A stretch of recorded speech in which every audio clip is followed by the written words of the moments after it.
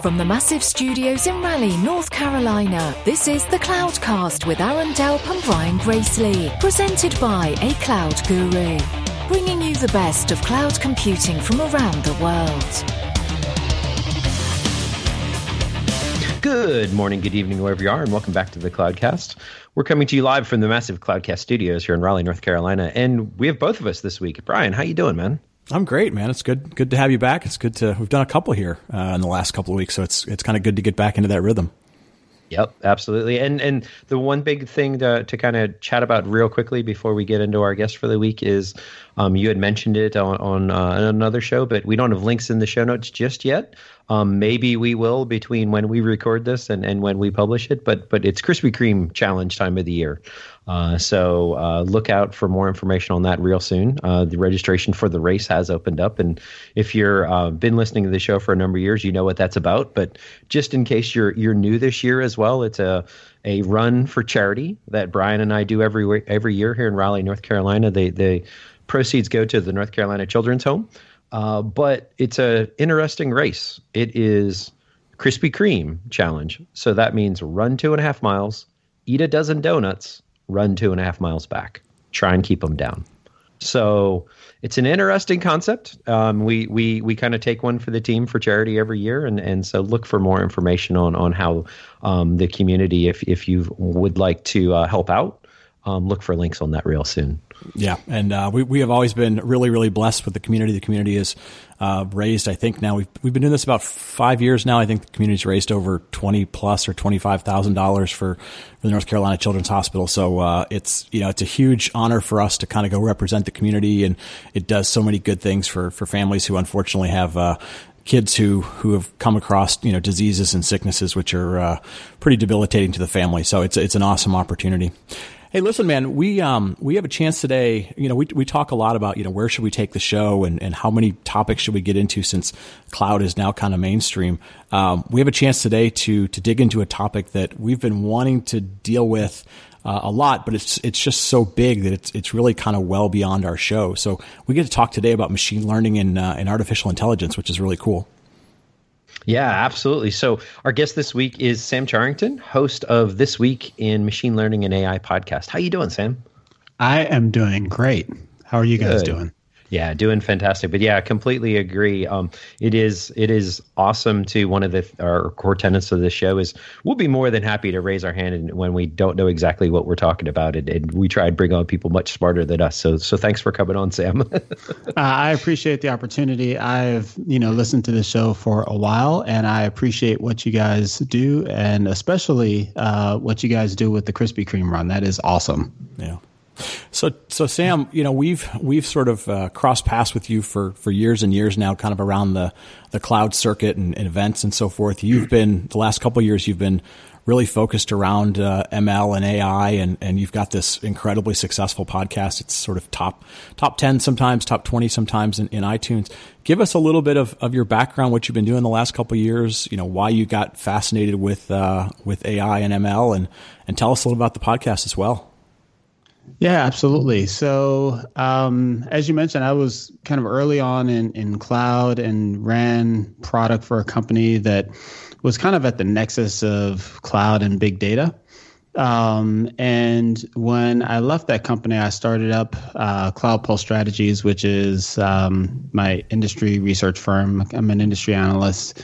But one of the very first areas that I focused on was machine learning and AI. And in the cloud space, I was always really excited about platform as a service.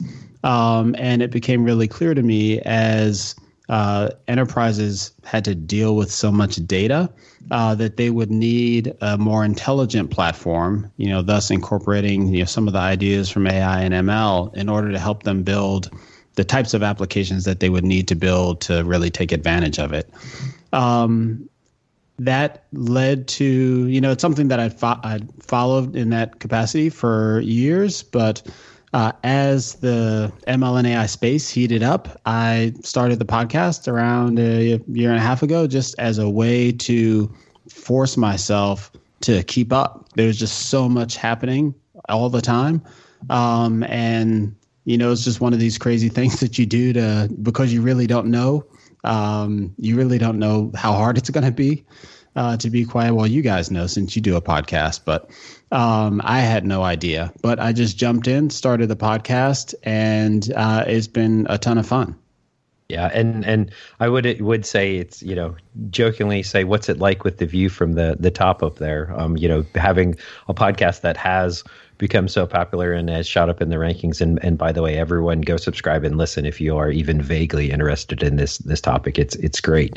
So let's kind of flip and let's start with the basics. So AI and machine learning always kind of get talked about as some kind of, think of it as like a spectrum. The things that we live with very basically, Google doing an auto search versus, Skynet coming and Terminator stuff. And, we live on this kind of maturity curve of AI and ML. And tell us a little bit about that and how you view all of it. Yeah, I think, I tend to think that for all intents and purposes nowadays, they're interchangeable, but here's the way I kind of parse that out. Artificial intelligence is, really about allowing or making computers do things that feel human-like. And there's this joke that it's a little bit of a kind of a moving goal line, right? So, we make the computer does something that is amazing and it's AI until we get used to it. And then it's just, what the computer does. And so things like, predictive text keyboards, right? When that first came out, it's like, wow, this thing knows what I'm going to say. It knows what I'm going to type before I type it. And now it's just something we expect. And so, that's kind of AI. And there are lots of ways to do AI. It's possible to make a computer do things that feel human-like just by building a whole bunch of rules into, some rule system. And for a long time, that's the way folks did this kind of stuff. What is more interesting, though, is when you incorporate machine learning into that. And that is really when you use data to teach the computer how to come up with those rules itself. And so I say the terms are more or less interchangeable now because I think all of the interesting action in AI is also in machine learning, right? It's when the machines you're using data to get the machines to program themselves essentially. And so good examples of each of these, like in, one of the spaces that I am, both fascinated and enamored by, but also, underwhelmed by at the same time is like the home assistant kind of thing, or the virtual AI assistant. So, I've got, Google Home, I've got the Amazon Echo, I've got a bunch of each of them actually around here. And they are amazing technology. You can talk to them. They understand what you're saying, right? For the most part. And they can even, tell you and do some interesting things based on what you're saying. There's still a bunch of work that needs to be done in terms of the, how they're hooked up into like information retrieval. Like there's, AI systems, like the AI is often a really small part of the overall system. And that's true in these kinds of things. And so I think when I think of like, what are the, what's AI that's like as close to, pure general AI, it's like these virtual assistants. And then machine learning, is involved in that, but there are also, some very kind of pedestrian types of examples of machine learning. Like if you use Redfin or Zillow to look for houses and, both of those systems will offer you estimates of what the value of a house is. That's all, based on machine learning. They're just taking in tons of data. They've got some data that tells them they've got, as homes are sold, right, they've got a market established value. So, what's called ground truth. And they can just, run those in a machine learning algorithm or a set of machine learning algorithms and apply that to houses that aren't sold yet, that are on the market, and use that to that algorithm to predict the value of those houses. Gotcha. So let's talk a little bit about that technology. And again, assume maybe people are just sort of brand new to this. What are some of those core technologies that are behind AI and ML? What are some of the things that if somebody says, "Hey, I'm like you, I'm curious about this. I want to learn more about it." Like, what are some of those core technologies to kind of pay attention to, and maybe that are accessible to people to kind of either learn or play around with? Yeah, there's a ton of interesting stuff out there. So I guess I'll start by mentioning a term, deep learning, and talk about how that fits in. So deep learning, and actually to really talk about that, you have to take a step back and introduce this concept of a neural net. So a neural net is basically an approach to machine learning that is based around this biologically inspired model of a neuron. And this is an idea that goes back many, many years. But you basically can create this network of, these simple neurons, or at least mathematical neurons. And again, kind of this common theme, throw a ton of data at them. And, the neuron will essentially, or these networks will essentially figure out how to, map the input data to the desired data during the training phase. And then you can send unknown data to them, and then they'll make a prediction, right? So that's a neural net in a nutshell. Deep learning is a set of technologies and approaches that have become extremely hot over the past few years. And it's essentially taking these neural networks, which are typically like architected in layers, and just making them deeper, making them have more layers. And by making them have more layers, they can make more sophisticated decisions about the data that you give them. And so these deep, this idea of deep learning and these deep neural networks are behind a ton of the cool stuff that is happening in AI today. So, all over in, consumer apps like Facebook and in commercial apps, there are image recognition systems. So you can give think of it as giving an API an image, and it'll return to you, what's in the image with, varying probabilities. It can, answer questions about the image. There's a kind of visual question answering is one way that deep learning is used. You can, give it an image of a face, and it could try to predict the emotion that's being expressed. There's, tons of things that are happening around our ability to understand what is presented in visual images, and in fact, both static and video.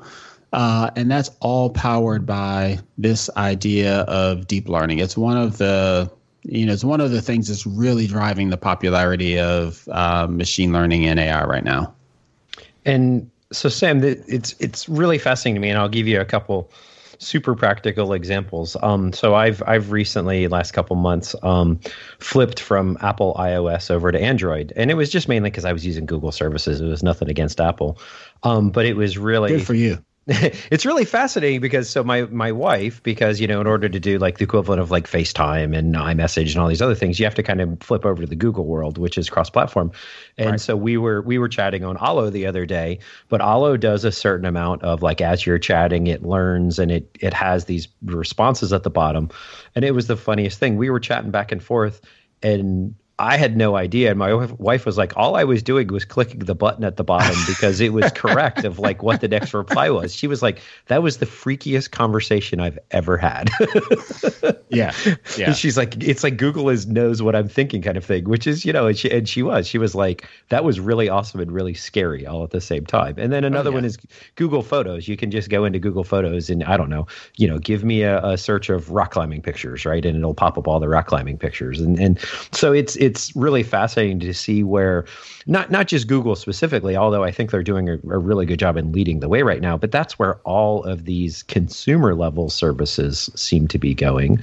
But I wanted to tie that into what you said about data. So we've got, data and these data models and we've talked on this show and going back to our cloud days, right? That whole concept of data gravity, right? And how does that really relate in your mind to AI and ML? Do you bring the data to the engine? Do you take the engine to the data? How do companies deal with that? Or is this something that is so early on there isn't even necessarily standards or standard ways of doing this yet?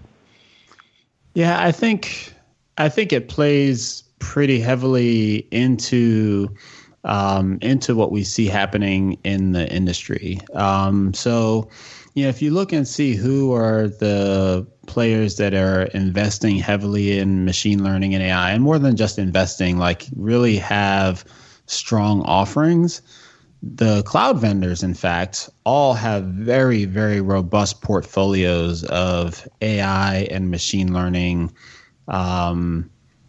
solutions, right? And I tend to think of them in three different buckets. They've got AI optimized infrastructure, typically GPU based infrastructure or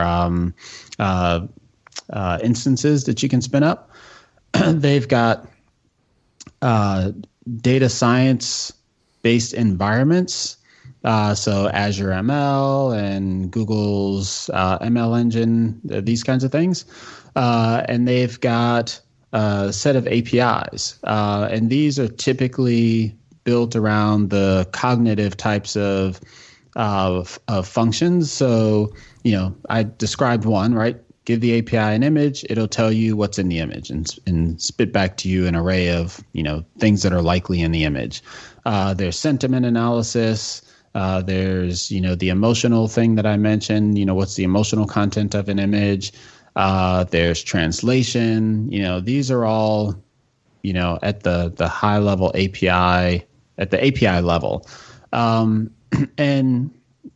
when you think about why this kind of the interplay between AI, ML, and cloud, and why the cloud vendors are investing so heavily into the space, I think, there are a few reasons, but I think one of them, really centers around this idea of data gravity, right? So to effectively train these models, it requires, lots and lots of data. One of the numbers that you hear thrown out is, in order to really to do something on the kind of deep learning side of things, you need at least 100,000 data points.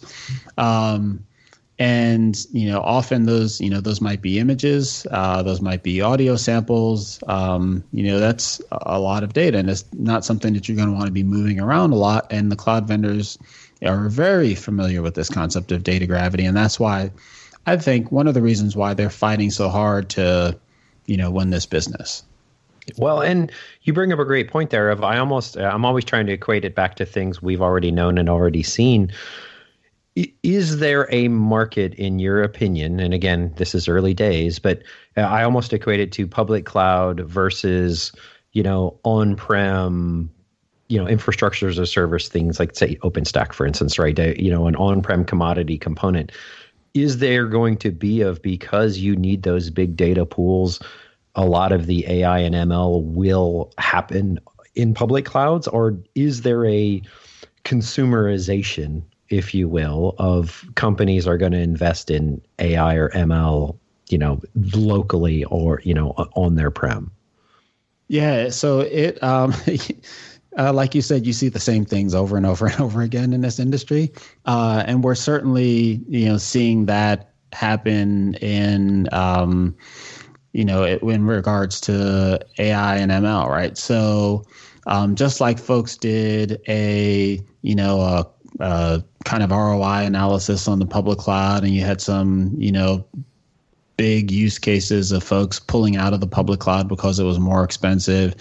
You can do the same thing with regards to your AI workloads, right? So if you're spinning up a bunch of GPU instances on AWS, you're going to run up a pretty penny, not a lot of time. And you can, if that's something that you anticipate doing, frequently for a long period of time, you can do an analysis that tells you whether you should go out and, buy your own GPUs and build your own servers and kind of rack them and stack them. And, in the same, kind of argument, pro and con arguments come up, with regard to public versus private cloud, right? Like there's agility, there's, the ability to keep up with the latest and greatest, OpEx versus CapEx, all of that stuff, plays out here as well. Yeah. I want to shift gears a little bit. One of the things that comes up whenever we talk about AI or machine learning is, there's a lot of, especially the technologists, there's a lot of very positive things that can come out of this. The ability to gather data around, say, healthcare, make better diagnosis, do them faster, allow patients to get through doctor's office more quickly, or, find better fuel sources or energy, like all sorts of good things for either individuals or humanity. And then there's the kind of flip side of it, which is, you see things like kind of the famous example from a year or so ago where Microsoft put a bot out on Twitter, and it got a whole bunch of propaganda, and all of a sudden people were like, oh, it got trained immediately to learn how to spew Nazi propaganda, and so you get this weird kind of press coverage between, is AI a good thing? Is it a bad thing? And it tends to skew just based on whatever the headline is. What you've been sort of living in this world for a little while. Like, what's the sense you get? Maybe not so much from a morality perspective, but just how it's covered. Is it fairly covered in terms of the benefits to people in society versus where it gets maligned because some bad incident happens? I mean, what's your general sense at this point of how well people kind of figure out how it fits in their day-to-day life or society and so forth? Yeah, I think the mainstream media coverage of it, while there's been some good, some really strong articles, there's also like tons of clickbait, right? Sure. And, a lot of it is, coverage of Elon Musk, for example, right? Who is like one of the, the folks that is kind of famously in this debate as someone who is, both, super smart and incredibly afraid of Skynet. Right. Right. And so anytime he tweets about this topic, it sets off a flurry of, almost hysteria.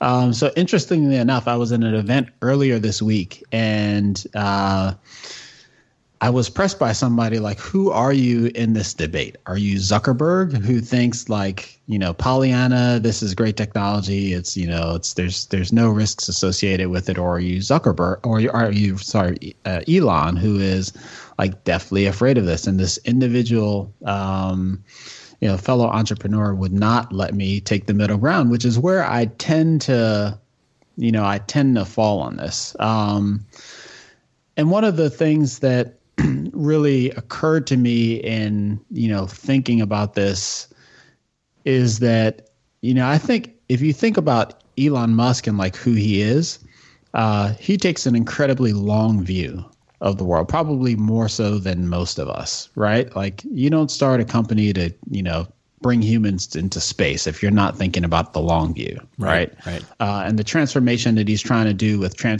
he's not just building cars, right? He's trying to transform transportation.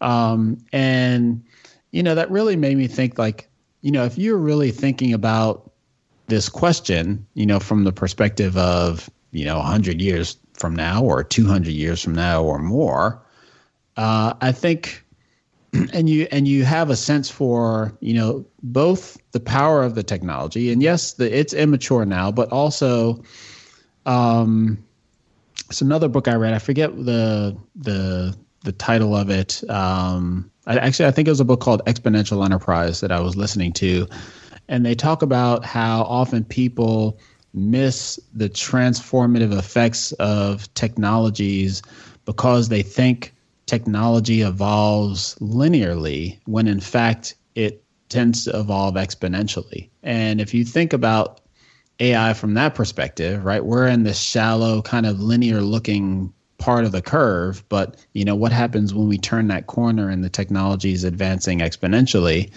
It actually is rather threatening. Or at least, you can see where he's coming from. Sure. So I don't think, as like mainstream media, like typically is not sophisticated enough to, or at least the BuzzFeeds of the world, right? That, they're not sophisticated enough to really present that, argument.